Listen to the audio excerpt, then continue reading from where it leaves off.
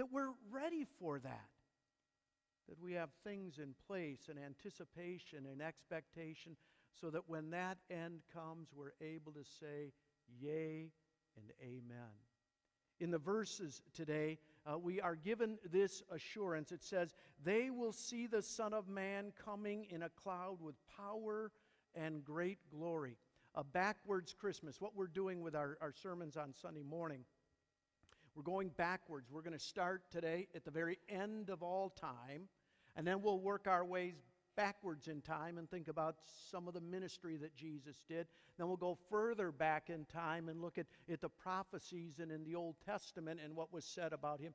And then we'll go back to the very beginning of time, to the garden, and see the need for and the call for and the very first promise for the coming of the Messiah, Jesus. Beginning with the end in mind. There will come a day when Jesus comes in glory, in a cloud with power and great glory. What we're thinking about today is the culmination of salvation history.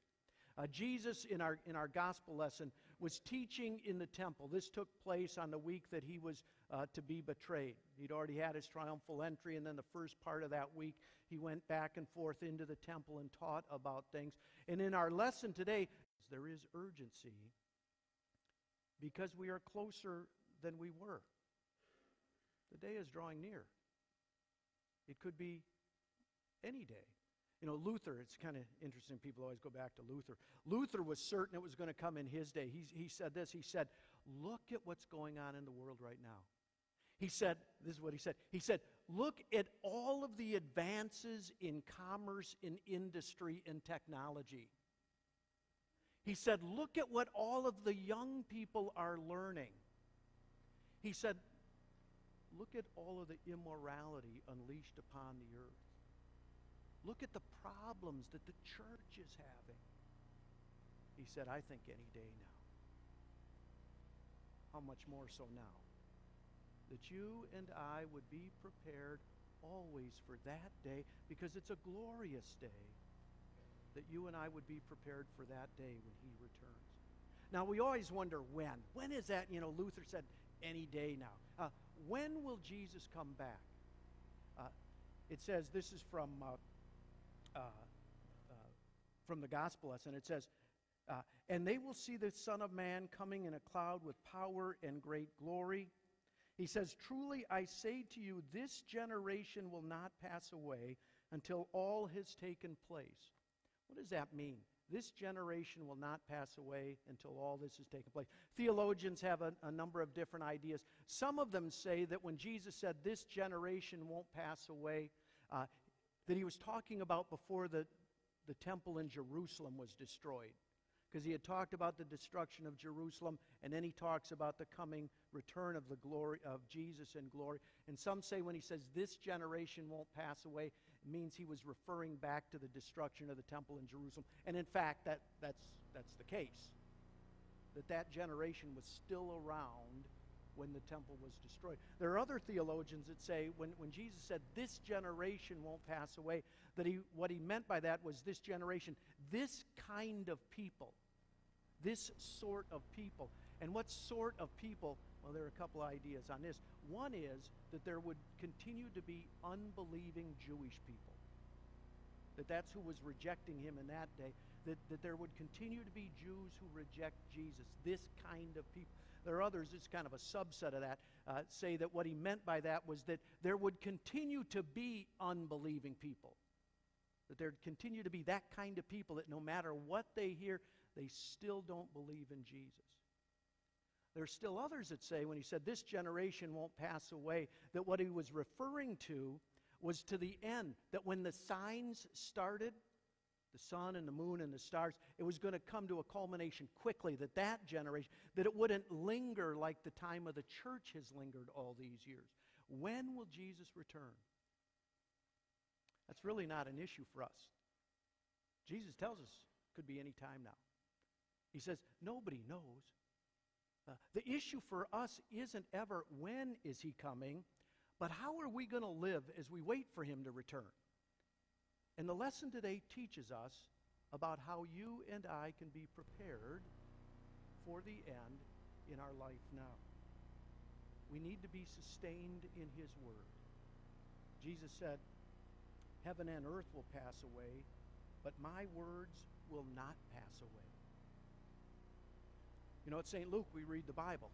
That's what we do. We want to be in the Word. We want to read, mark, learn, and inwardly digest the Word. That's what feeds us. That's what gives us the power. God says, my Word won't return to me void. It will accomplish great things. And so how important it is for you and for me as we await Jesus' return to be in the Word, to hear what He has to say like we are this morning. You know, we read the Bible. We're coming up to the end of the year. We're going to have a big push in just a couple of weeks about making sure you all have a Bible reading plan for the coming year. We're beginning with the end in mind. If He's coming back in glory, we want to be ready for that. And one of the ways that we're ready is that we are sustained in the Word.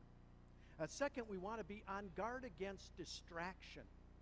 He is coming back again in glory, and it's going to be great for you and me. We don't want to be distracted by that or pulled away from that. Jesus said, watch yourselves, lest your hearts be weighed down with dissipation and drunkenness and cares of this life. It is important for us to be on guard against getting distracted, getting all filled up with what the world has to offer. That word dissipation, sometimes that gets translated surfeit, which isn't much better than dissipation. What is dissipation? What is surfeit? It means, remember Thanksgiving late in the day? Late in the day, Thanksgiving, you'd had the dinner and you'd had the pie, and you sat there and said, oh, that's dissipation. That we're so full of the world and what the world has to offer in the cares of the world that we just sit back and groan. We are told to be on guard against being distracted by the world. You know, people say we're too busy. We ought to listen to ourselves. We are too busy. And we need to be less busy so we're not distracted from. That's why it's so good what you're doing today. You know, this is what we do. We come, we hear God's Word. This frees us from distractions, be in the Word and in Bible study. And then the third thing, how can we be ready for this great return? To be constant in prayer. Jesus said to His disciples, stay awake at all times, praying that you may have strength to escape all these things. How important it is for us to be regular in prayer. Paul said, pray in all circumstances, pray always. We are told on the night that Jesus was betrayed, He told His followers, He said, stay awake and be in prayer. He said, for the spirit is willing, but the flesh is weak. How important it is for us to be prayerful, to say, God, help me, guide me, lead me, keep mine on target, and help us to reach more. There's one other thing I want you, as we think about Christ is coming back again in glory, and what we think about that. A lot of times we need to be aware but not afraid of that, because it's really going to be a good thing for us when Christ returns. And there may be something that you missed in the lesson that points that out. Jesus told in the midst of this, He told a little story about, here's how you know. He said, you know how the fig tree has its leaves come out, and then you know that summer is coming. So He says, when you see these signs, know that summer is coming. It's interesting what Jesus didn't say. He could have used a different analogy. He could have used this. Look at this picture. That's a picture of a tree in the fall. And the leaves are pretty. And Jesus could have said, He said, this is how it is. You know how in the fall when the leaves turn and then winter comes, you got to be ready. He didn't say that, did He? He said, you know how it is when the leaves just come out and you see the flowers? What comes after spring? Summer. Who likes summer better than winter? That's the promise for you and for me. This world does not give way to winter, but it gives way to a glorious and eternal summer with God always. It's good for us to begin with the end in mind. I want to encourage you to celebrate Christmas with this end in mind. You know, Christmas is not the be-all and end-all. It points us to the end. That as surely as Jesus came born of the Virgin, just as surely he's going to come back to be with us forever. Jesus said, straighten up and raise your heads because your redemption is drawing near. As we gather together over the next many weeks to celebrate the coming of Jesus, let's keep in mind he's coming back again in glory. And that you and I, us and ours, would be well prepared for that. Amen.